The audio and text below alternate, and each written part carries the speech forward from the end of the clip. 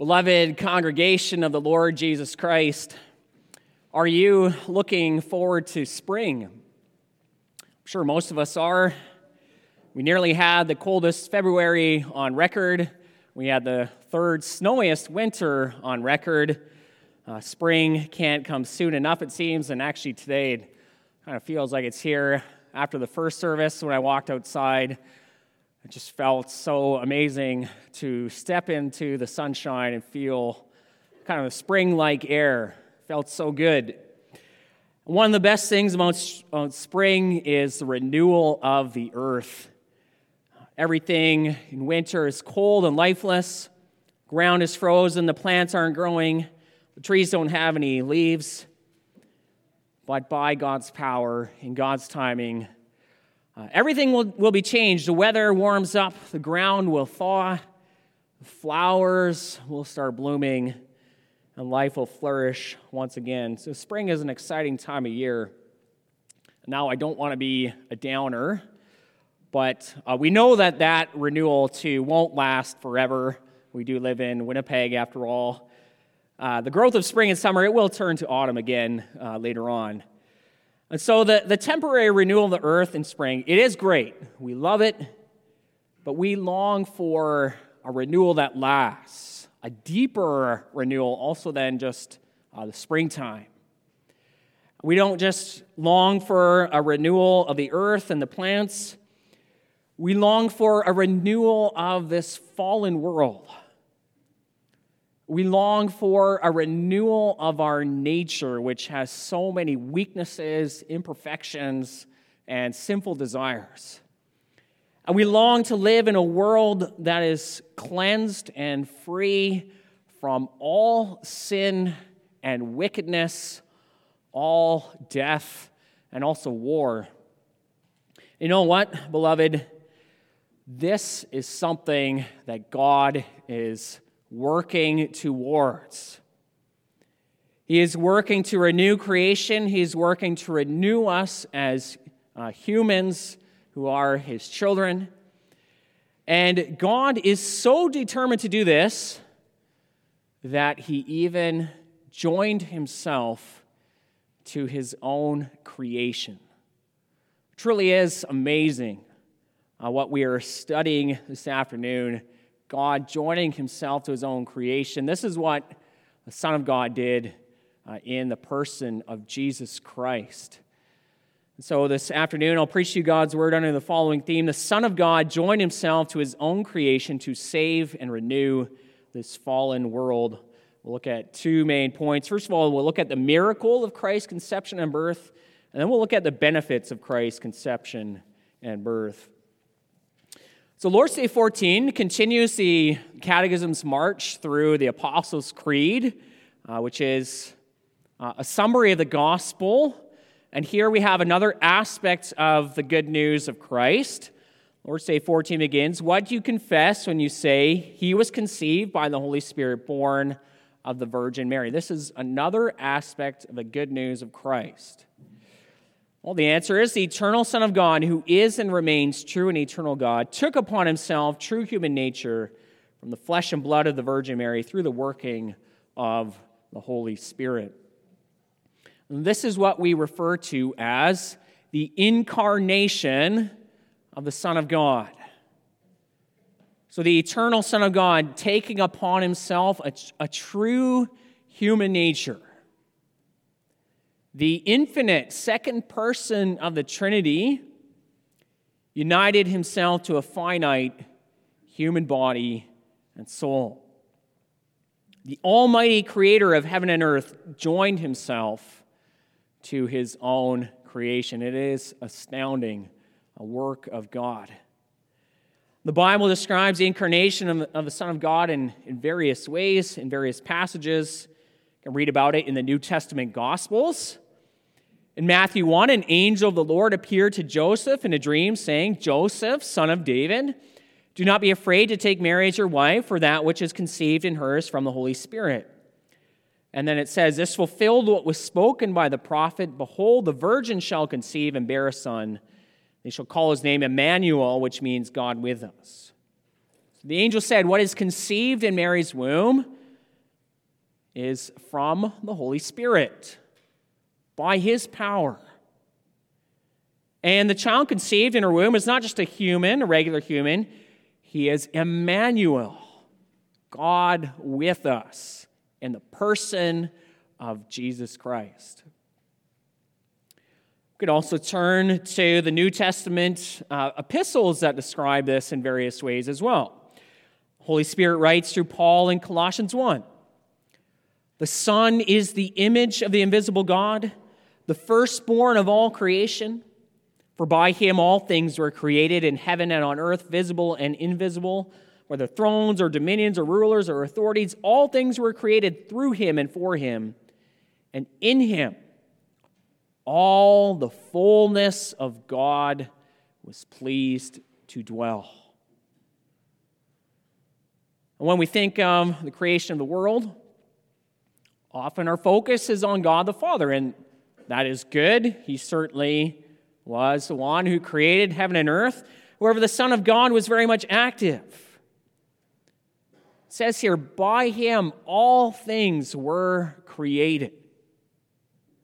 Includes physical and spiritual world, includes angels and humans. And it says that in Him all the fullness of God was pleased to dwell, the whole fullness of God. That's similar to what Paul says in the next chapter, Colossians 2, verse 9. In Christ, the whole fullness of deity dwells bodily.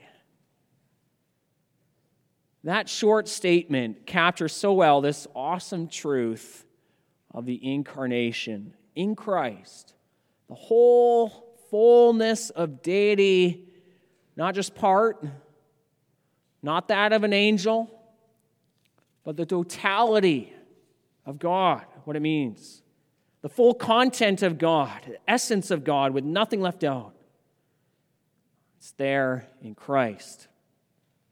And in Christ, this whole fullness of deity lives bodily. He didn't just appear to be a man. He really was a man with true flesh and blood, as you have and as I have. And there's a good reason why the Bible focuses so much attention on these things. This is at the heart of the Christian faith. Think about the amazing truths in this reality. The first thing is the miracle of Christ's conception by the Holy Spirit. Remember Matthew 1? Joseph had no union with Mary until after Jesus was born. In fact, Mary had no union with any man, and yet she became pregnant. It came by the powerful working of the Holy Spirit. As it was written, the virgin shall conceive and bear a son. Now, there are some people who scoff at the idea of the virgin conception and birth of Christ. They might say, well, that's just impossible. But you know what? These kinds of attacks are actually quite silly when you think about it. Yes, this is impossible ordinarily, but that is the very point. It's impossible with man, but all things are possible with God. And those sorts of intellectual attacks reveal a heart of unbelief. Believing that the virgin conception is impossible assumes that God isn't there. It assumes there are ironclad laws of nature that can't be altered. But if God created the world without the help of man, which He did, then creating a human in the womb of a virgin is no trouble for Him. And it isn't. That's what He did in the womb of the Virgin Mary. But why did God do things this way? Why did He have the human nature of Jesus created without the working of a man? Well, there's a problem when humans are created in the normal way with the union of a man and a woman. It's the problem of sin. Every other child in history before Christ was infected with sin right from the get-go. Right at the moment of conception, Sin's pollution is there. But God, by his power, not only created a human in the womb of a virgin, but he created that human free from all sin. And so this is the first person in history, Jesus, to be without sin since God created Adam at the beginning. And this is one reason why the Bible calls Jesus the second or the last Adam. Just as Adam was created in God's image in true righteousness and holiness, so was Christ Jesus. Just as Adam was the head of all humanity and those who came after him, so Christ is the head of a renewed humanity. And we read something of that in 1 Corinthians 15. You see there in that chapter a comparison and contrast between Adam and Christ. Listen to verse 45. The first man, Adam, became a living being. The last Adam, Jesus Christ, became a life-giving spirit. Or verse 47, the first man was from the earth, a man of dust. The second man is from heaven. Of course, when Christ is called the second man, it doesn't mean he's the second man who ever lived. It means he was the second person who was like Adam, a new creation of God. He was conceived and born in true righteousness and holiness. And though he took on our nature, though we took on all of our weaknesses and pain and suffering and a body subject to death, though he joined himself to a creation subject to the curse because of man's sin, he himself had no sin. All this is great, of course. We have the last Adam, the perfect man, Jesus Christ. But then there's the greatest truth of all. Jesus Christ is the Son of God, true God. Remember Colossians 2, verse 9 again. In Christ, the whole fullness of deity lives bodily. As one translation paraphrased it, in Christ lives all the fullness of God in a human body. How amazing that is. This is the miracle and the wonder of the holy conception and birth of Christ. God joined himself to his own creation. Can you imagine that? Isn't that wonderful? Isn't that truly fantastic what God has done? This is the God we serve and worship. This is how determined he is to faithfully carry out his promises. The Son of God being made man. This is how far God is willing to go to save us. That is the miracle of Christ's conception and birth. It brings us to our second point. So that's the miracle of Christ's holy conception and birth. We're now going to look at some of the benefits. And there are so many that we could mention. We're going to focus this afternoon on a few of them. And one thing Christ's incarnation shows us is the goodness of God's creation and also the value he places on his creatures. Think about it. God was willing to join himself to his own creation. And surely that speaks volumes about how God views the world he made. It is truly good. And we may enjoy this good creation as a gift of God. It is his own creation for his glory. And when you think about how valuable God views his own creation too, then it also shows how we should take care of it. We ought to take care of God's good creation. Doesn't mean taking on a radical environmentalism, but does mean we treat God's creation with care. We see how much God valued his creation when he joined himself to it. Another main benefit is found in Lord's Day 14. There it says, "What benefit do you receive from the holy conception and birth of Christ?" Well, he is our mediator. And with his innocence and perfect holiness, he covers in the sight of God my sin in which I was conceived and born. So all of us here, young and old, doesn't matter who we are, we were conceived and born in sin. The pollution of sin within us. Now, King David in the Old Testament, he knew something of this. He said in Psalm 58, "The wicked are estranged from the womb. They go astray from birth, speaking lies." Think about it. A child can easily speak lies. Maybe you remember your childhood, you say yes. Remember times lying to people. Well, this describes us. The wicked are estranged from the womb. They go astray from birth, speaking lies. But David knew this truth was not just for some people, really bad people. It applied to him too.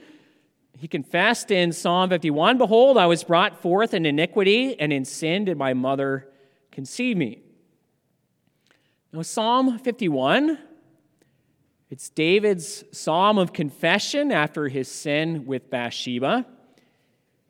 And in this psalm, he comes face to face with his sin problem. He knows there's no more trying to hide it, as he did for a while after he sinned with Bathsheba. There's no more trying to beat around the bush. He has a sin problem. It's time to confront it. But the thing is, he realizes it's not just a sin problem in the matter of Uriah and Bathsheba. As he examines his life, he realizes the problem runs much deeper. If he looks back a year before this, he can see sin in his life then too. And if he looks back a decade before that, the sin problem was there as well. And if he reflects on his teenage and childhood years, he knows that things weren't right then either. The sin problem goes back even further than that. It runs right to the time of his birth, even to the time of his conception. So it is with all of us. We all have that sin problem. Maybe you look back on your life and you can see it there as you go back in your history. Maybe if you're an adult, you look at your teenage years and childhood and you shudder at some of the things you did. I'm sure we can see sin right from the very time we can even remember. And that's because we too were conceived and born in sin. Born inherently selfish, attracted to evil desires. But beloved, this is why our hope is in our Lord Jesus Christ alone. He is the only person who ever lived who did not have the sin problem that we have. And that's what makes him the second Adam, or the last Adam, as 1 Corinthians 15 says.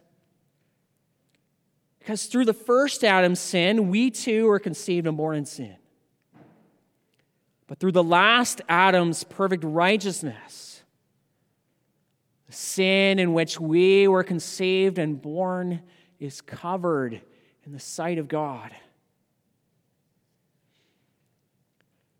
You know, as you look back on your life, it's always tempting to have your past sins define who you are. Maybe think of the sins of your youth, and it's tempting to make that define who you are as a person. We must understand what Christ has done. Christ Jesus now defines our past, our history. And when you look at your past, you can now see Christ in your place. And when God looks at your past, He can see Christ, the last Adam, in your place, covering over all of your sins. That is the wonderful benefit we have in Christ. Christ covering our sins all the way back to our youth, even to when we were conceived. Well, there's one more benefit from Christ's holy conception and birth we'll look at this afternoon. Christ was conceived in the womb of Mary by the Holy Spirit. This not only signaled the arrival of our Savior on earth, but it also signaled the beginning of an entire new world order. You see, right now, everything is subject to corruption, decay, and death. And life in this broken world can appear so vain and futile at times. Just think about the book of Ecclesiastes, which we read together from there. It emphasizes this. Perhaps you were even curious why we read Ecclesiastes 6 when it's supposed to be connected to the holy conception and birth of Christ. Well, Ecclesiastes 6, it shows the old order of the world ever since the fall into sin. You look around, there's so much futility, so much frustration, so many things that make you shake your head and say, oh, what's that good for? Just listen to what the Spirit-inspired author writes.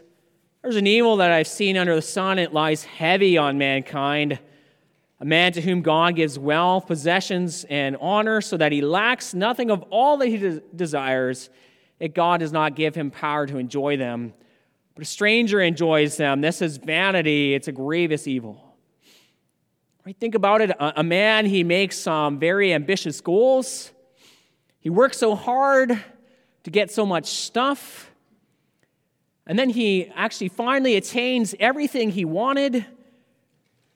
But the enjoyment of it all, it slips through his fingers like he's trying to grasp some sand or even the wind. And he achieved his ambitions. But in the end, it means nothing. It's all wasted. And how many times does that not happen in this life? People reach for the top and make ambitious goals. When they attain it, feel that their life is still empty. The one who only enjoys his stuff is someone else. And later on in verse 7, all the toil of man is for his mouth, yet his appetite is not satisfied. Perhaps you can recognize this in your own life.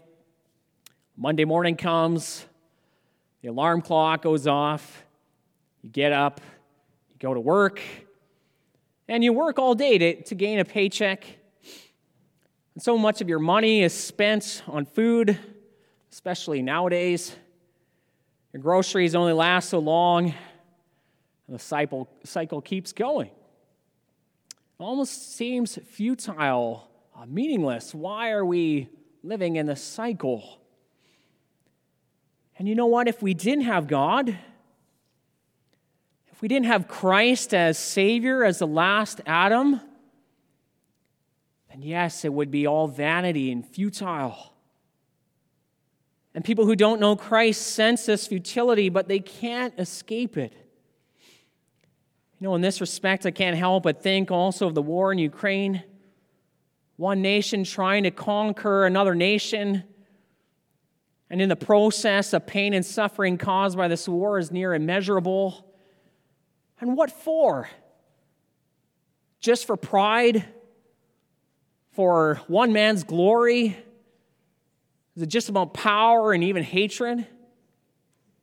And people who see it can't make sense of it, and it is senseless. I listened to an interview this past week. A man was asked about the war, and he quipped, I thought in the 21st century we've moved past this idea of one nation invading another nation to take it over. Many people have that sense when you have this idea that somehow we were making progress as a human race. that we were moving beyond the futility of former times, that we were getting somewhere as humans. The truth is, our nature hasn't changed apart from Christ. It hasn't gotten better. And so without turning to God, humans will continue to experience the futility of life in a broken world, and they can't escape it. But this is the good news of Christ, conceived by the Holy Spirit, born of the Virgin Mary, the last Adam. He came to free us from this futility. See, his conception and birth, it changes everything. It represents an entire change and a whole new world order. Yes, it's still a broken world. In that sense, the order of things has not changed. But his conception was the beginning of creation's renewal.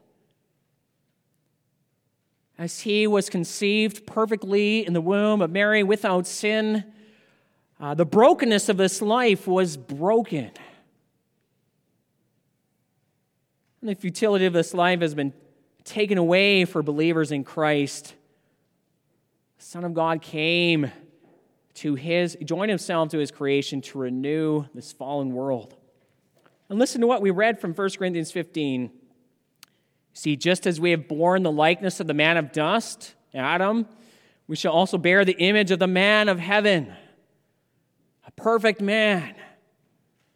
Conceived in the womb of Mary, we will bear his image. And Christ's holy conception and birth is the start of that new creation. We will bear his image, that perfect image.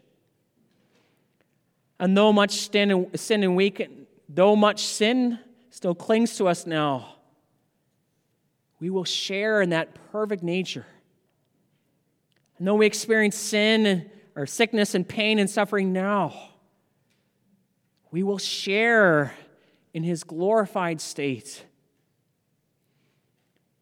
See, 1 Corinthians 15 contrasts the old order of things as described in places like Ecclesiastes 6 and the one that is coming. See, unless Christ returns before it happens, we will all die. And when we are buried, we're like seed sown in the earth. We are sown as perishable creatures in dishonor and in weakness. But when we are raised by Christ, the last Adam, we will be raised in the same state he has now. We will be raised as imperishable creatures, with glory, with power, raised into immortality, with a perfect nature. And there's one more amazing thing about all this. Our resurrected state will be even better than what Adam had before the fall into sin. It will be better. 1 Corinthians 15 says that we will be given a spiritual body. That doesn't mean we'll be have some kind of ethereal body like a ghost or something like that. We will have physical bodies. Christ himself does. But our bodies will be completely filled with the Holy Spirit. We will be enlivened by the Spirit, at one with the Spirit of God. Our bodies will be made fit to live that eternal existence in God's presence. This is something Christ, the last Adam, came to give us. It began in his conception and birth. And this is something even Adam, he did not have before the fall into sin. Yes, he was created in the image of God in true righteousness and holiness, but Adam was not filled with the Holy Spirit as we will be in the new creation. And this is what is coming for you who believe. A whole new world order is coming. The futility of this life has been broken by Christ. Now, how can we break free from the vanity described in Ecclesiastes? Well, Ecclesiastes later on tells us one way. It says, fear God and keep his commandments. That's the whole duty of man. I don't know if you caught it or not. 1 Corinthians 15 shows us another way. Christ has brought in a new world order. He began it with His holy conception and birth. He secured it with his resurrection. He will complete it with his return.